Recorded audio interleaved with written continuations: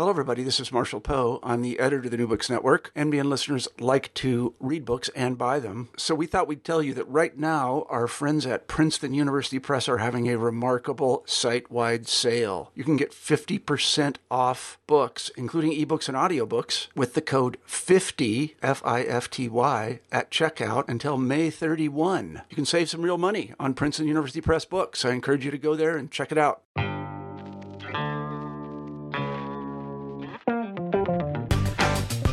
Welcome to Books and Critical Theory. I'm your host, Dr. Dave O'Brien.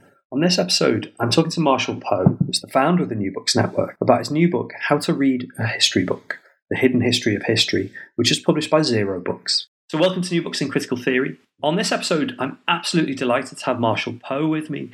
You might be familiar with his voice from the introductions to the New Books and Critical Theory podcast.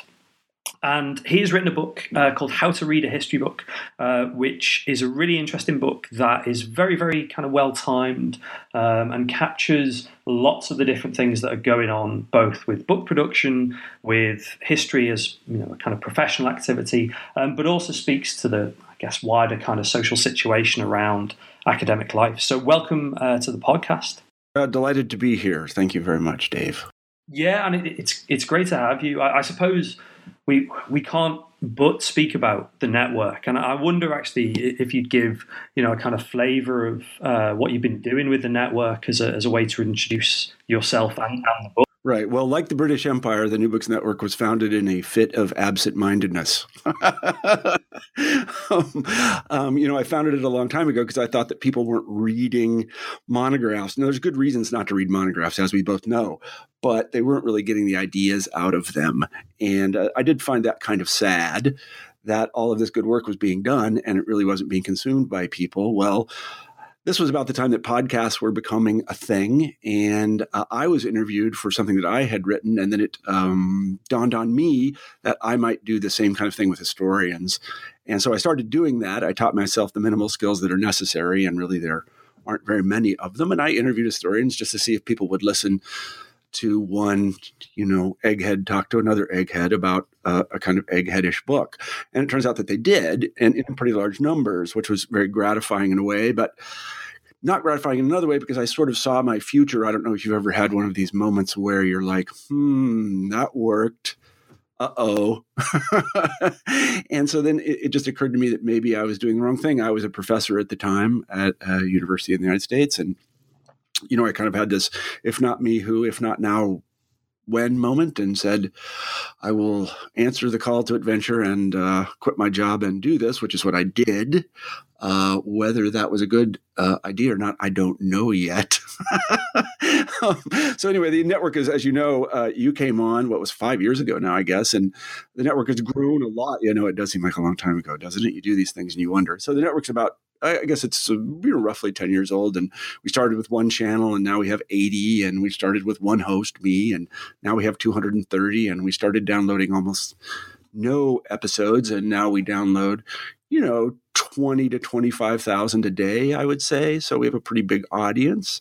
And, most of the credit for that goes to the hosts, all of whom, like you, are volunteers. You guys have jobs and you take time out of your jobs and lives to do these interviews with your colleagues to spread the good word about what they do. So, as I say, really, all of the credit should go to all of the volunteers who are hosts on the network. And I should say, if anybody's interested in hosting a podcast, they should contact me. So, yeah. That is an excellent pitch. I sense you've done that one before. Well, yeah, a little bit. People ask me occasionally what the hell happened, how I ended up here. So I got it down. I got an elevator pitch. And it's funny because that, I guess, the thing that motivated you to start the network must have been a motivation for this new book, How to Read a History Book. And one of the kind of like great killer kind of opening moments in the book is this question: why would I want to read a book about history books? So why do I want to read a book about history books? Yeah, well, really, I wrote the book for a very concrete reason, and that is I was teaching history to American undergraduates, and what I realized that they didn't really have any idea who I was as a kind of anthropological artifact, like where I had come from and what I had done that enabled me to talk to them about history. And then behind, of course, the things that I was teaching them were monographs, and they had no idea what a monograph was. And even when I had them read them or dip their toes in them, they still didn't really understand what they were or who produced them or why they were produced or whether they were new or old. And it just struck me that when I think about history, I always think about a history book. That's the kind of container that we pour historical wisdom in now. And I know it wasn't always the case that we poured that wisdom into those containers. And I know how I was trained and socialized to produce such a thing and what kind of person I am and how that shaped what the modern history book looks like. So I just sort of thought, if I look at it kind of like an anthropologist would as an artifact they found on the ground, and then they said, well, what the hell is this? Let me interview some of the natives to find out what it is. Then if I could pass that wisdom on to undergraduates, then they would be able to understand what we were doing much better. And not only undergraduates, but anybody who picks up a history book from the bookstore or orders it from Amazon or wherever, or gets it from the library, kind of understand what it is. Because, it contains a lot of kind of hidden information about the culture that produced it. For good information, and things that you would regret, and things that that are actually very good about our culture. So that's really why I did it. And then I guess. And why would you want to? So that's why you would want to read the book. I mean, essentially, is because if you wanted a deeper understanding. Now, historians, of course, they have fancy words for everything because they have PhDs. They would call this an exercise in historiography. That sounds very grand, doesn't it? Well, nobody knows what the hell that means outside an academic department. But anyway, it's the study. It's the study of history. It's the history of history, you might say, or how we construct these stories. And really, that's all the book is. It's just, if you're going to read about history in the contemporary climate, contemporary artifacts, histories, articles, you probably should know some historiography. That is, what is this thing that contains this information? How was it produced? Who produced it? And so on and so forth. And you can better understand the artifact and what it says in that way. So that's why you'd want to read it. Also, I think you should read it because it's funny. At least that was the attempt. So I was a history undergraduate. We did, what I guess the Americans would call Hist 101, which, gave us that sense of like, here's historiography, various tomes, usually written by dead white men about, the practice of history, how you do writing, weighing up sources, all of this kind of stuff. And that book, your book is not like that at all. No, it's not like that at all. The story of Elizabeth. So can you kind of use Elizabeth as a character, a literary device as our... Yeah, so I really wanted to write a book that would be entertaining for the people that read it. And so I used a sort of standard literary device, and I embodied what I wanted to say in a person. And the woman in question is Elizabeth Ranke. Of course, people who listen to this podcast know that Leopold Ranke was kind of the founder of modern historiography in the 19th century. So that's a little inside joke. But I thought that I would just take her from the moment she almost was born to the moment she dies in a historian's career in the contemporary United States to see what it is that she learns about writing history books and how she does it, and the compromises that are made and the opportunities that are presented and the stories that can be told, because it's by following her life that you kind of see how the artifact itself is formed. And she's also a really big booze bag, so that's kind of funny. She's an engaging character, and that plays out towards the end. I think, she's a little bit, she's sort of me in a way, obviously, and I used to be a big booze bag, but she has a life, and she has to fit writing history books into her life. So that's part of the attraction. She has a narrative arc, as they say. Yeah, no, very much so. And actually, it's a narrative arc that I guess allows you to tell this story of the history book in a really informal and really informative way. So, I've read various books about like how disciplines work, how publishing functions and stuff. And this book is much more kind of like, you can pick it up, read it in the afternoon, very sort of engaged. Yeah, that's the other thing. Not only is it funny, it's short. So that's good. Short's good. That is very good. And I'll give you a chance to kind of like illustrate this, engaging nature of the book by telling me what the German model of history is. And and what the problem is. Yeah, the German model of history. Well, that's really how we do history today. And it's the kind of standard things that you learn in Hist 101. That is, there are these things sources, and there are these things called archives, and they were produced by actors, and we call them primary sources. And you go and you look at these artifacts. They might not all be written. They might be, physical artifacts of various kinds too. And, if you're a dendrologist, dendrology, is that what it's called? Yes, the study of tree rings, that's a different kind of evidence. And, you go back and you look at these artifacts that are from this place called the past. You can't go there, but we say it exists, and they exist in the present. And what we do is we take them and we pull all the information out of it. We put it in chronological order. We write these things histories. And that way of doing things is really a very modern invention, especially in the university. It isn't to say that there weren't people that did that before. There were, but it wasn't institutionalized in the way it was by the Germans in the mid-19th century, who had decided that the university as a research institution, like we understand it today, was a really good idea, and that the government should fund it. Nobody really did this prior to that. Universities were, and I'm sure my historian colleagues will hate me for saying this, they were places where you learned how to be a priest or a pastor or something like that. And you might engage in some kind of esoteric scholastic philosophy, but generally speaking, they were places for godly people to learn how to be more godly and go off and, tend their flocks. They weren't research institutions as we understand them. So the Germans kind of put all these things together, the library, the seminar, the state-sponsored, in this case, structure, that is, the state's going to pay for it, and they created, or they adapted the cursus honorum. Is that how you pronounce that? I don't know. My Latin is bad. That had always existed in the university. That is, you go through this bachelor thing and a master thing and a PhD thing, and they sort of just applied it. And so they started to produce these things, history PhDs. And these history PhDs knew how to do history as we understand it. And Ranke is really one of the first of them. And then that spread to the United States. Actually, it spread everywhere because it was a really good idea, and it worked especially where in the sciences. So the sort of evidence-based approach built on seminars and books, they always published books. Books were the kind of status item. Articles were good too, but it depends on the discipline. In history, it became the book. It spread everywhere. And we know exactly how it came to the United States because the history of the United States is really simple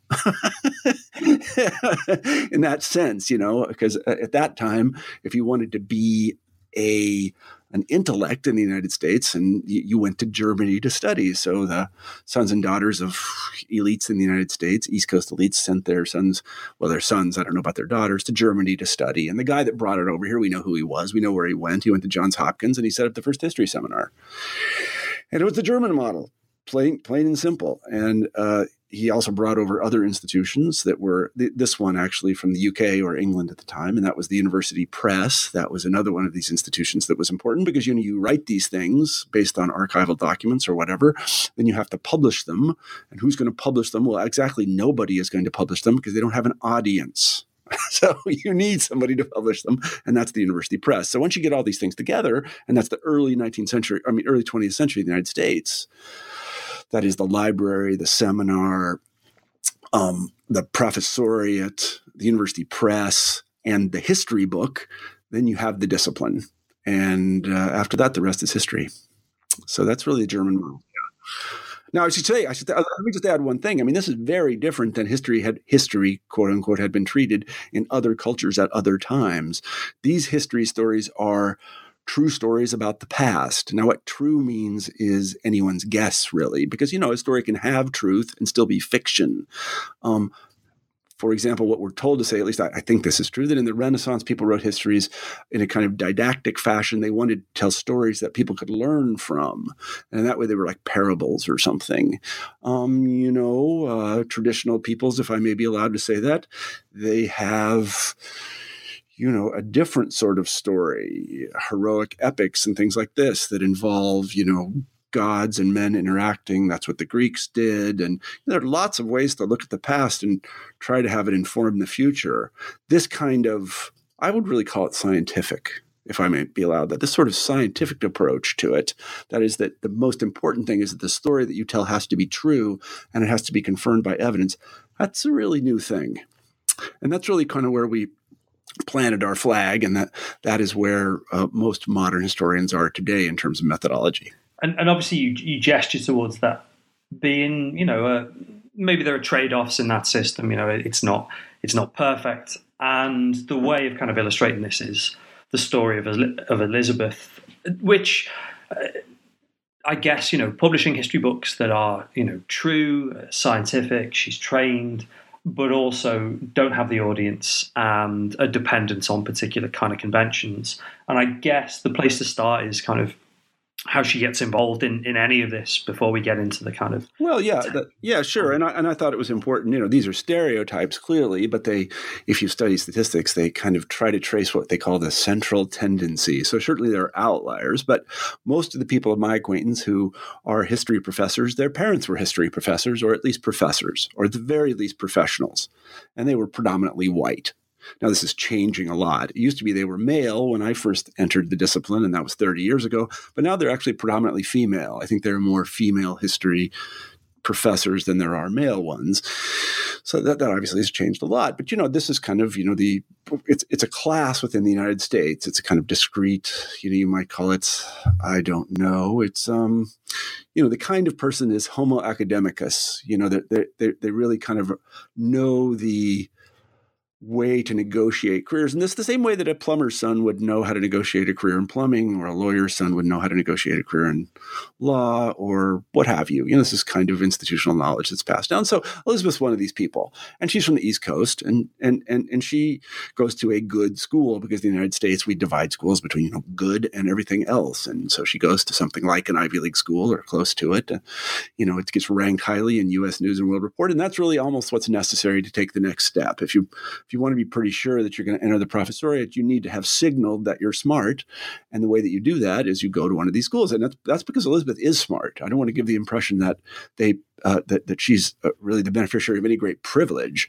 I mean, the woman works like crazy all the time, and she's really smart. I mean, there's no question that she has earned her seat at the table.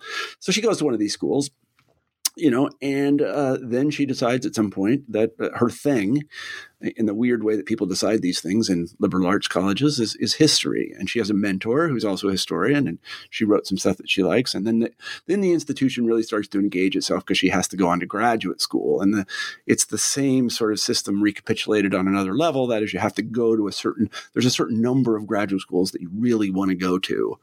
There are 10 of them or so, that if you want to get a job, because by this time, and, Elizabeth, say 20, 21, her advisor, who's a smart woman, has told her a really remarkable statistic, and that is that 50% of the people who get PhDs in history in the United States don't really ever teach.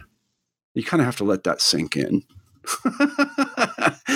This is a huge gamble, because you're going to spend 8-10 years of your life, because that's the average time to degree, doing this thing. And it may even cost you a lot of money. Back in my day, we didn't have all the fellowships that they have today. It may even cost you money. And then at the end of it, you're not going to have a job in your field. It's there's a pretty much 50% chance of that. And some subdisciplines, we'll talk about subdisciplines in a second, it's much worse. If you're an American historian, well, pardon the expression, but they're a dime a dozen. And, your chances of actually getting a tenure track job are really low. I mean, sure, if you do something that's fashionable, depending on what fashionable is, and that changes, then your chances are a little bit better. But Elizabeth can't really check all the great boxes, because she's not an ethnic minority, and she's actually not a minority at all. She's in a majority, because many women become historians. And so she has to really think very carefully about this. And what her parents tell her to do is go be a lawyer. And that's probably the best advice she ever got. So she's young and foolish, and she's going to do this thing.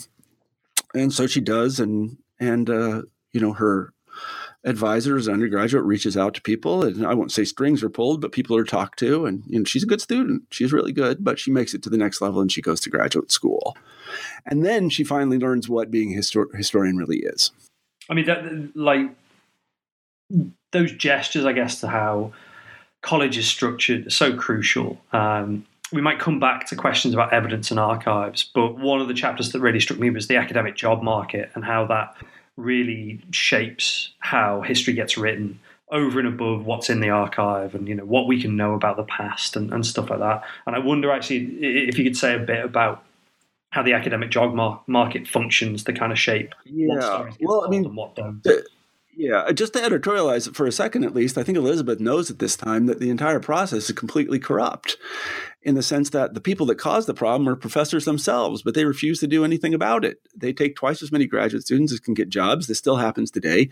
And what they do as a kind of a sop is they hold, the occasional seminar at the AHA that says this, the skills that we gave you as a historian are super valuable. You can go out and get a job with them. Well, that's just bullshit.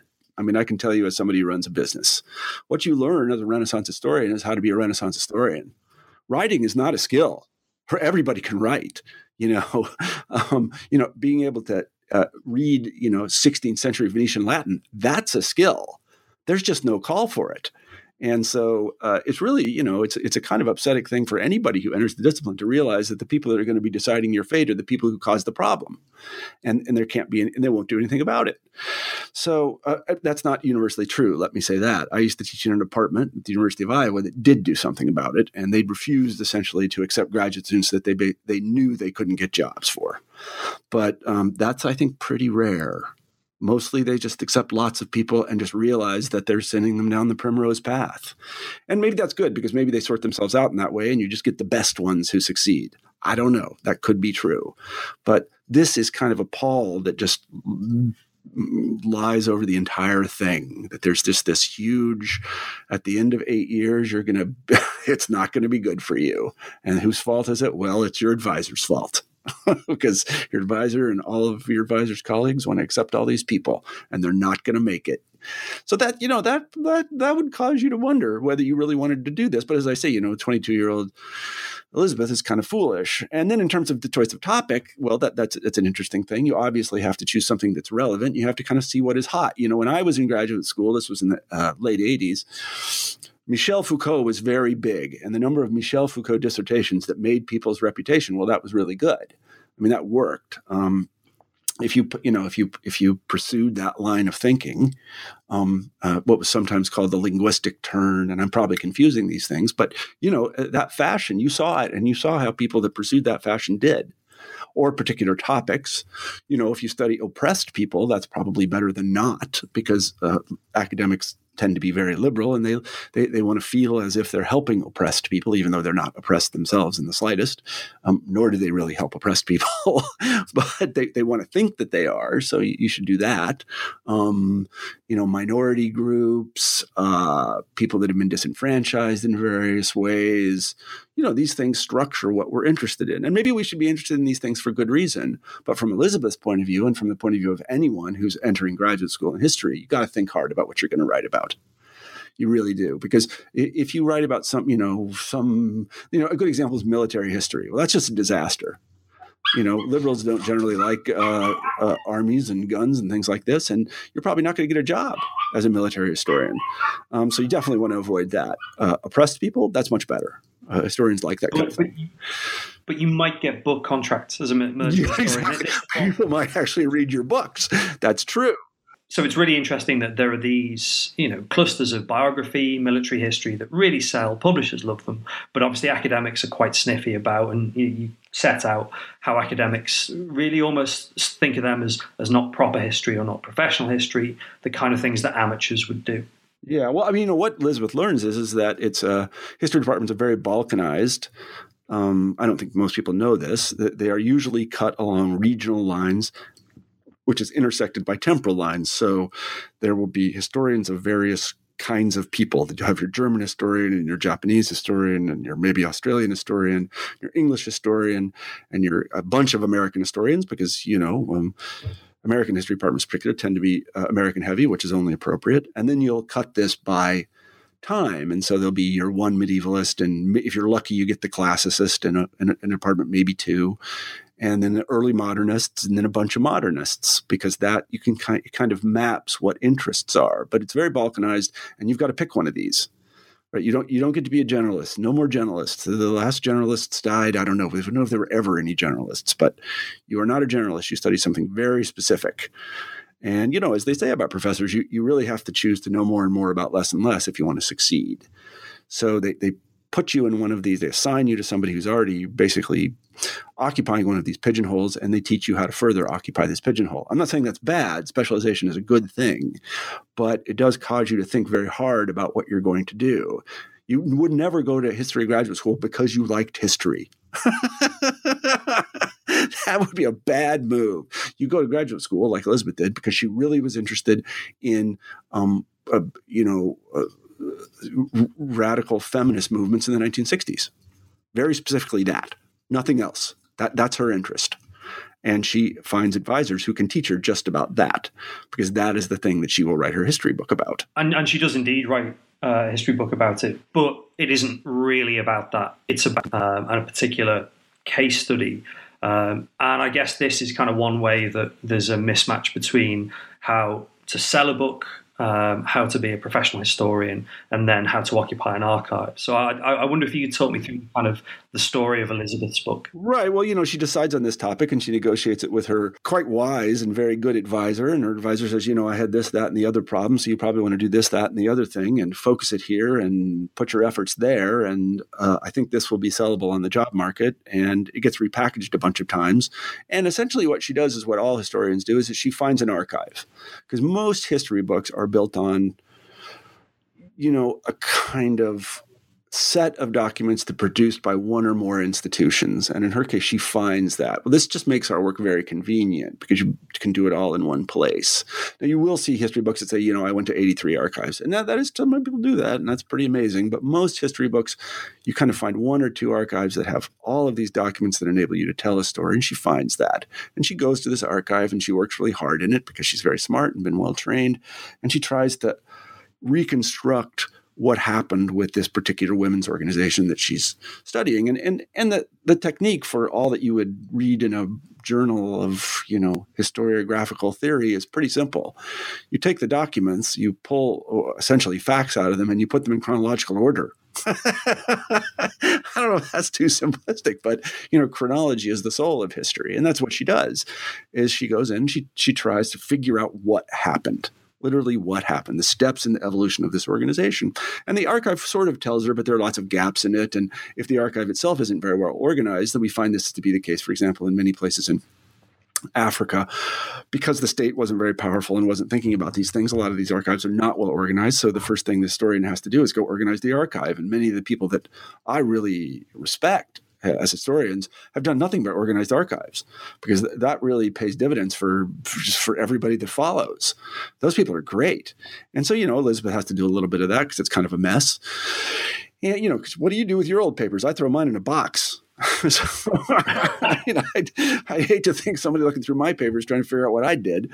So anyway, that's what she has to do. And, she does a good job of it. But, I think back to your question, she has to package it in a certain way. And that is to appeal to the people that might be hiring her. Well, she knows there are these slots for women historians. This is a thing, right? It's an institutionalized perch. And so she's going to aim for that. And her advisor says, you really need to aim for this. So narrow your focus to that. And, she might not be interested in that, but that's one of the compromises you make. And she says, well, modern is better than pre-modern. So you want to do modern, and left is better than right generally. So let's do left. And so she has to think strategically in this way, because the thing she's really thinking about, and this is, it's a little bit unfortunate, is really getting a job and not writing a great history book. Because she's worried about it, because 50% of her colleagues won't. And I would be worried about that too. So she thinks about these things, and her book gets shaped in this way. And then she also has to think about whether it could ever be published. And, that is something too, because to get tenure, you have to publish a book.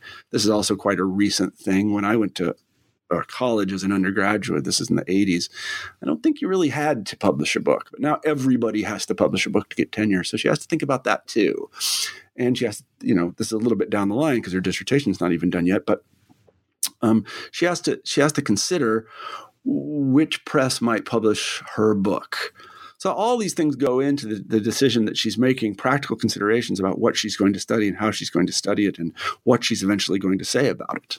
Maybe we can jump forward a little, because there's it's not a sad end to the book, but Elizabeth makes it, which, she is one of the 50%. She gets a job. Maybe it's not the exact kind of job she wanted. And, she publishes this well-regarded book that is a specific case study, but also speaks to the wider kind of feminist movement in the 1960s. But then the back end of the book kind of talks through her doubts and her kind of like regrets about the book. And I thought that was a really useful way of thinking more generally about the issues of writing history on lots of different levels, actually. And that story, I think, is really is very interesting. She starts to drink a lot, because one of the things historians learn after they publish that book and get that job and they get tenure is that they're teachers. It's a little like a friend of mine said about law school. He said, law school is just fantastic. It's so interesting. All these really interesting and smart people get to read all these really interesting cases. It's so much human drama. The problem is that when you're done, you're a lawyer. So in this case, what happens to most historians is that, you spend, especially your years between 18 and, let's say 30 as a researcher. But then once you get your job and get tenure, you're a teacher. And I think that's it rubs people a little bit the wrong way. Because they don't think of themselves as just teachers. And sometimes some of them are really great teachers and cotton onto it really well. I don't know that Elizabeth really did, because she was interested in the material. And she was also interested in essentially grabbing the brass ring. I mean, having a goal is an important motivator. What is your goal after you get tenure? Well, nobody seems to know. Another book like the one you just wrote? Well, you've done that.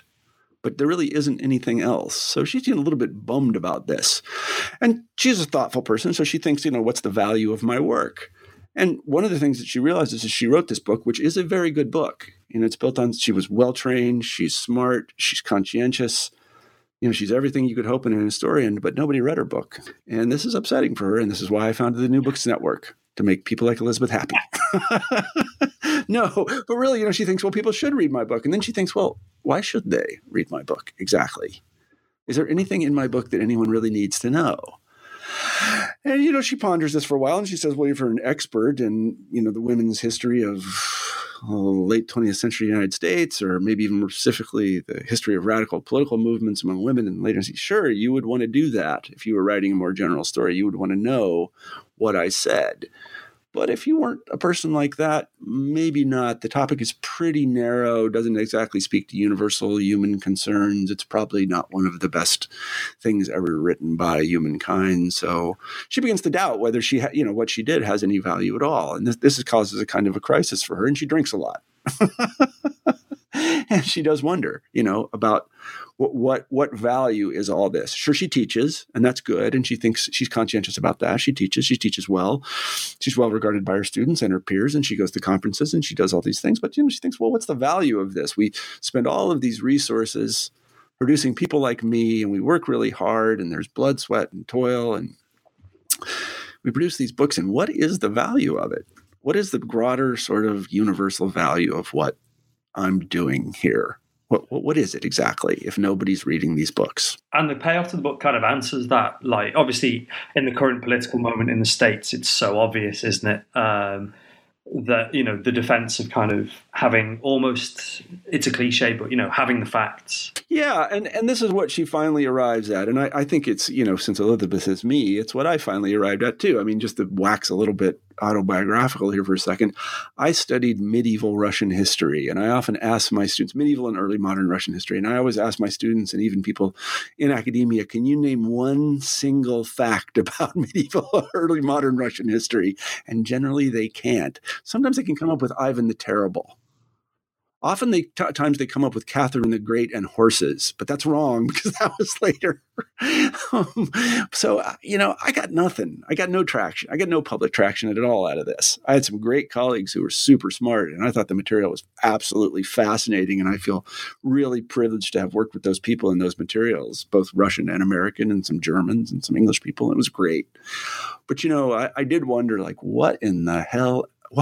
Why am I spending my short time on the earth doing this and writing these books about something that really only a very few people care about at all? The teaching, I felt that was rewarding. But even there, you kind of have to ask yourself, you teach a class on early Russian history. I mean, you always have to ask the question, who cares? Why is this valuable to anyone? Am I taking time from these students that might be better spent someplace else doing something else? I'm not sure of that. Now, granted, I have tenure and they're paying me what is a pretty good salary for this. I have a good life in the sense of, I'm materially taken care for, and I get to call myself, I don't know about you, but the only time I ever call myself Dr. Poe is when I make reservations at airlines. They seem to like it. I think I get special treatment there. But yeah, I was thinking, well, I don't know about this. Have I made a contribution to something? And so in terms of status and well-being, great. But in terms of meaning, I did sort of wonder about what I had done. I had always had my eyes on this prize, and I fought really hard to get it and worked really hard to get it and got a lot of good breaks. And so that was terrific. But, I just remember many times sitting in my office like, what am I doing? What is the point of all this? Why can't I clearly see the value of it? And, eventually I learned that, and I think Elizabeth, because Elizabeth is me, as I said, that the message is really humility. And that is that we write these books, as I say in the book, because they are a bulwark against historical bullshit. Nobody knows more about this particular late 20th century radical feminist group than Elizabeth Ranke. Nobody, and nobody probably ever will. So if anybody speaks about that thing in the press, Elizabeth is probably going to hear about it. And if they say something that is incorrect, she'll be there to tell them they're incorrect. And I want to return to this, she'll have the cred to be believed because she has been through the mill, right, that produces these people that know the truth, and people trust her. And, if you look back on the history of the 20th century, there's lots of moments where people take history and they abuse it in various ways. And they say they tell a story from it, but the history that they actually recount is false in some way. It's tendentious, or it's factually incorrect, or it's biased, or I don't know what you want to call it, but it's just not quite right. It just might not be, the story might not have been contextualized well, or whatever it is. But the fact of the matter is that the historian is always there, this 90 sort of narrow specialist, to say, yeah, that's all wrong. You really have this wrong. And, I think this is a very, very valuable thing. It's kind of like, I think I say this in the book, it's like insurance. You probably will never use it, but when you need it, you really need it. And we have it. I mean, the historical culture of the West, I don't know about other places, but we have it. We have lots of people who are experts on little bitty things. So if you try to use the past for your present, you better get it right, because we're out there and we're watching. It's like those who, what is the expression? Those who forget it, that would be the one. No, not that one. I was thinking, those who wait also serve. What is that expression? I can't remember, but in any, I think it's from Shakespeare or something. But in any event, yeah, I mean, we wait and we study. And when the shit hits the fan and somebody gets it all wrong, we're there to tell them that they get it all wrong. Now, that doesn't say we don't fight amongst ourselves. We do, but but we're there. We're there, and we've looked at the documents, and we can tell you what happened. And so that's a good thing, and that's what she decides right before she croaks. So she, has a. Well, I was going to say I won't give away the ending, but you I gave it away. Spoiler there, right? And obviously, Elizabeth is you. Yeah, she's kind of. You're Elizabeth. You're sort of very much still with us. So I guess the question is, have you got more books in you? I mean, running the network is, an incredible job. If it's all right, I wanted to say one more thing about trust. And that is, in order for historians to serve the function that I think that they should and do, and the one that Elizabeth comes to realize that they do and hope that they do, they have to have the trust of sort of people who aren't historians, of common people, of ordinary people. And if they don't have that trust, then the historians themselves will not be believed. And there have been things that I've seen happen in the last little while of historians who essentially have been challenged by their colleagues using what I think are sort of standard, run-of-the-mill, German model critical techniques. And they've said to them, I don't think you got this quite right. And those historians have not responded in a way that I think is very proper. They have dismissed their colleagues. They have not engaged them, and they have not looked at the evidence. They have just essentially refused to engage in this critical debate. And I think the reason is political. And I don't like that. because this just is poison for the entire discipline. We have to maintain the trust of the people who will listen to us when they need to be told whether something is right or wrong. So when we get it wrong, we have to admit it. That is, after all, the way science works, right? You gather some evidence, you form a hypothesis, you test the hypothesis, and this is all done retroactively in history. And then if you're wrong, which you most certainly will be, you adjust the hypothesis and you do it again. And this is what historical criticism should do, is that you looked at the evidence. Now I'm going to look at the evidence and we'll see if I found the same thing. And you have to do it in an atmosphere of trust and collegiality. And what I see broken down, at least in American academia and maybe more generally, is that trust has been broken. That people do not think of their colleagues as colleagues anymore. They think of them as political opponents, and therefore they retrench and they refuse to engage them. And I'm not pointing fingers at any side here. I'm saying everyone, it seems to be doing this, and it is profoundly unhealthy, just profoundly. And it really kind of amazes me, to be honest with you. I mean, I'm not a young guy, but I just have to look on in amazement when I see two professors. One professor says to the other professor, I think you may have gotten this wrong. And then the other professor just says, well, I'm just not going to listen to you. I'm not going to engage you. I'm not going to talk to you. I just find that just so disturbing, because the result is that the public gets these two messages and they don't know which one to choose from. They're not experts. They can't go look at the footnotes. They can't go look at the documents. They're going to wait for us to decide, but we can't decide because we're too busy. I don't know. The expression in the United States is having a pissing contest or something. I don't know what it is, but it's just a profoundly alien thing to me. And I find it very disturbing for the whole discipline, because we just have to maintain that trust. If we don't have the trust of the population, we'll kind of end up a little bit like, and this is, this should be laid at Donald Trump's doorstep immediately. I mean, he's not only did Americans not trust the media before Donald Trump, they really don't trust the media now. And Jesus Christ, this is really a problem, because who are you going to trust exactly? I'm not going to go out and look up the news myself, am I? If I want to know what's going on in the Mueller investigation, I'm not going to go look. I need people to go look for me. And now that they've basically been poisoned, I don't know who to trust. So it's a similar sort of thing, with what I think has happened in American academic culture, is that this notion of collegiality and criticism and the noble opposition, that's just fallen by the wayside. And this is a disaster.